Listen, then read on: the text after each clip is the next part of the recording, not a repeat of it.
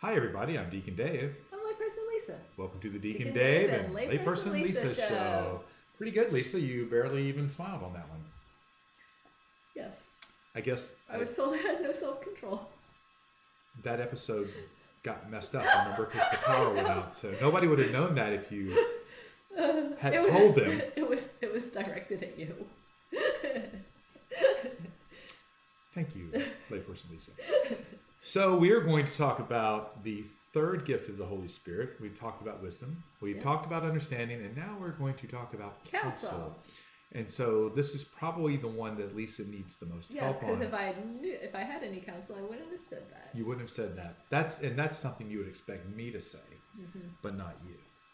Well, I'll try not to be hurt. Sometimes you rub off on me, I guess. I am so sorry to hear that. I will pray for you more. Thank you. I already pray for you every day, but I'll pray for you more. So what is the gift of counsel? Knowing what is right and wrong. And making the moral decision, even when the world tries to pull us the other way. And the world does a lot of trying to pull us the other way, doesn't it, Lisa? Yes. And so it will do everything it can to tempt us to make decisions that are counter to God's truth in our lives.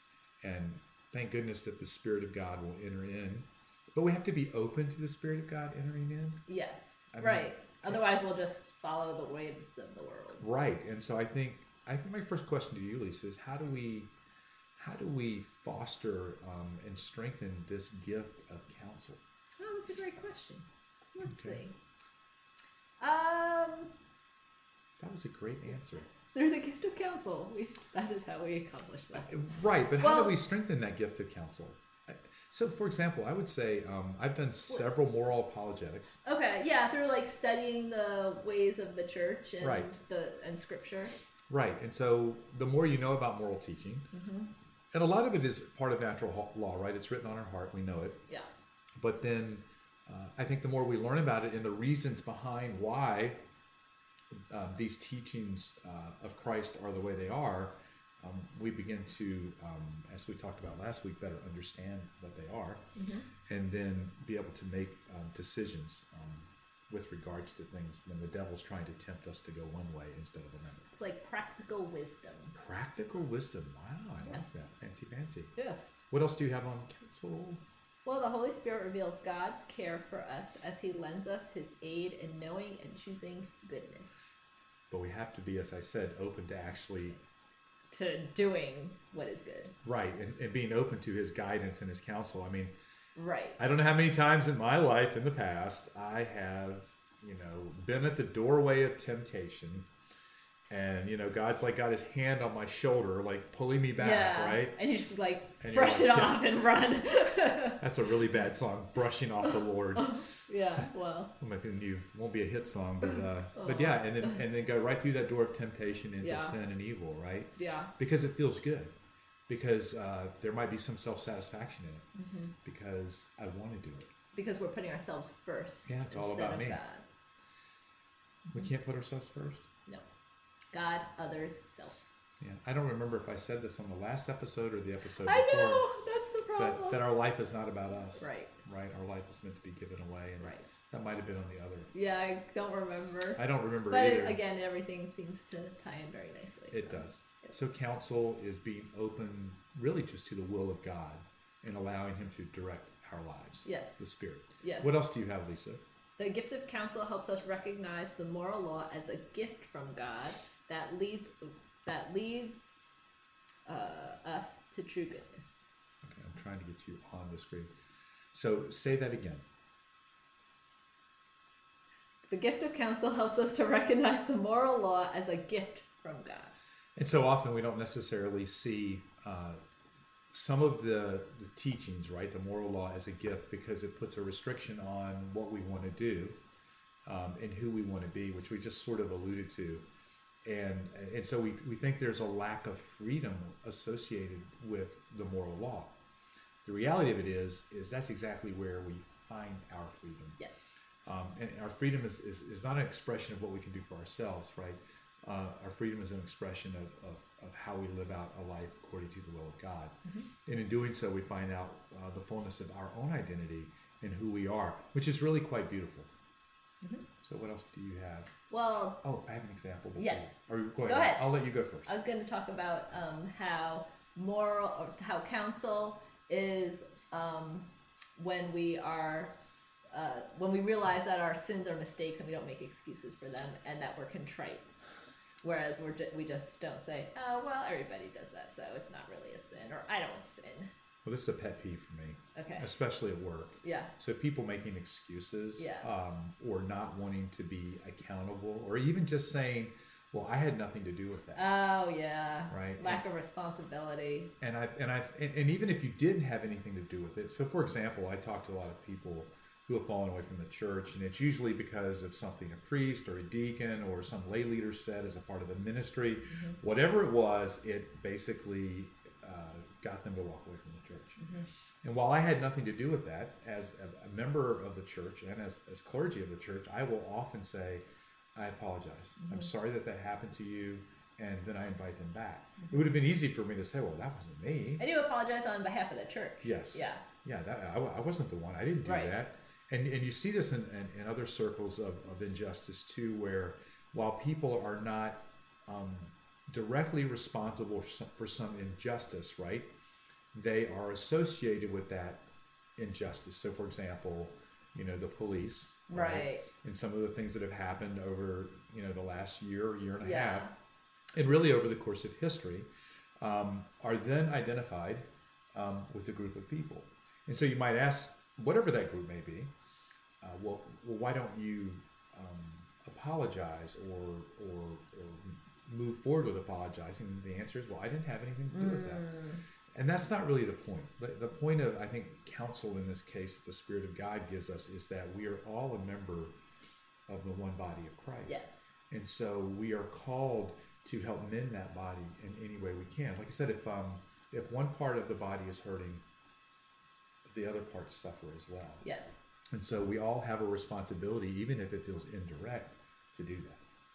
Yeah. So the other thing I wanted to talk about was, can I go yes. back to the other thing? Yes, please. So oftentimes with the moral law, we may not understand certain church teaching.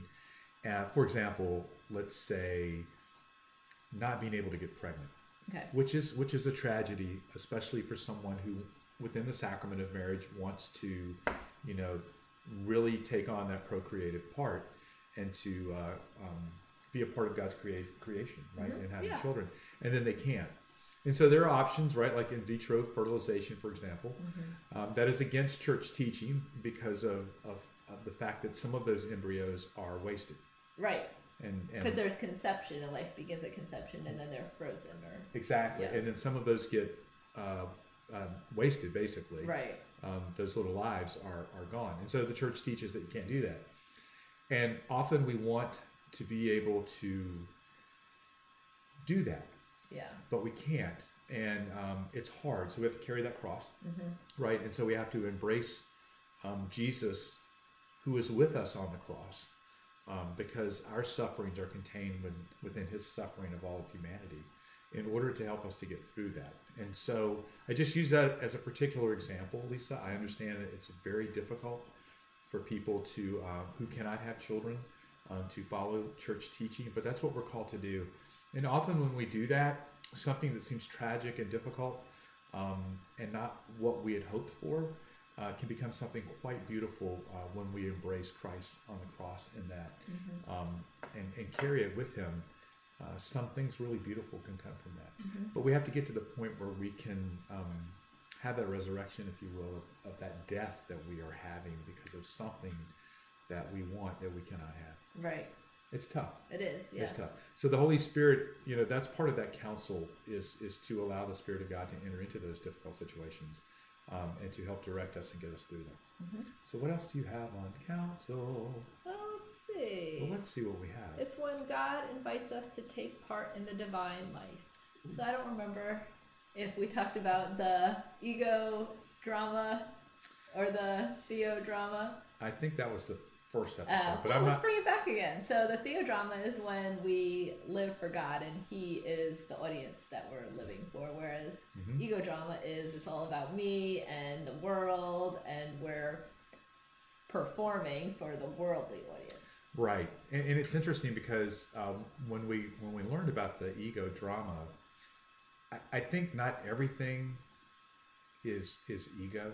Like what I just described with someone who can't. Oh, that's not ego. I mean, that's just that's hurt, suffering. hurt and suffering. Yeah. Right. Which is still there's still a desire within that for us to have something that is not in God's plan. Yeah. For us. Yeah. And so it's just a matter of getting to the point where you can surrender it to God and did she just use the word surrender? That that's not what God has called for in your life. So you use surrender and then acceptance. Yeah. Because we can, yeah. And those are hard. Those are hard. Yeah. They really go hand in hand, don't they? Yeah. If you haven't truly surrendered, if you haven't accepted it. Yeah. Which comes first, the acceptance or the surrender? Oh, that's a good question. I think you have to accept first before you can surrender. I would agree with that. Yeah. You would have to accept that something different is going to come about. Yeah. And then surrender that to God. And often God has a better plan for us, as hard as that may sound. Often? Did I say often? Okay. Yeah. So, God, often you have a better plan. There's often fruits from suffering. So Yes. I'm just saying that I think Lisa was implying, Lord, that you don't always have a better plan. Just saying. But sometimes it's hard for people to see. I'm just messing with you. But yes, God's plan is always greater than ours. I think so. Mm-hmm. But sometimes it hurts. Yeah. It doesn't feel good. So what else do we have in counsel? Anything else? Well, let's see. Well, how can we live the gift of counsel in our everyday life? Well, number one, by keeping my foot out of my mouth, which is something I love to do, right? And to say things before I think. And I think part of what happens, though, is the more you get in touch with this gift, right? And I think the sacrament of reconciliation helps with that. Mm-hmm. Adoration. Mm-hmm. You begin to say, okay, let me think about this before I say something. Yeah. And I still struggle with that one. Yeah. Sometimes it's just a quick reaction, but counsel helps us have a more effective reaction. Right. To choose our words appropriately, to be more prudent. Yes. I would say. Yes. And to maybe have the courage to say something either more out of love, I would say. Yes. Because often brotherly correction. Or just even out of love, period. There's a way to say things that, like my homily this past weekend, I talked about, how I was upset about something. Yeah. And so God gave me the words out of love after He chilled me out, right? Right. To do that. Yeah. So, I think there's a lot of ways we can live those out. And I think it's practicing the presence of God, knowing that we are encountering. Seeing God in others. Yes. And, before you react. And that would give you a lot of Well, I mean, we should always do that, but Right. And so counsel is, so we asked the question at the beginning, how do we grow in the gift of counsel?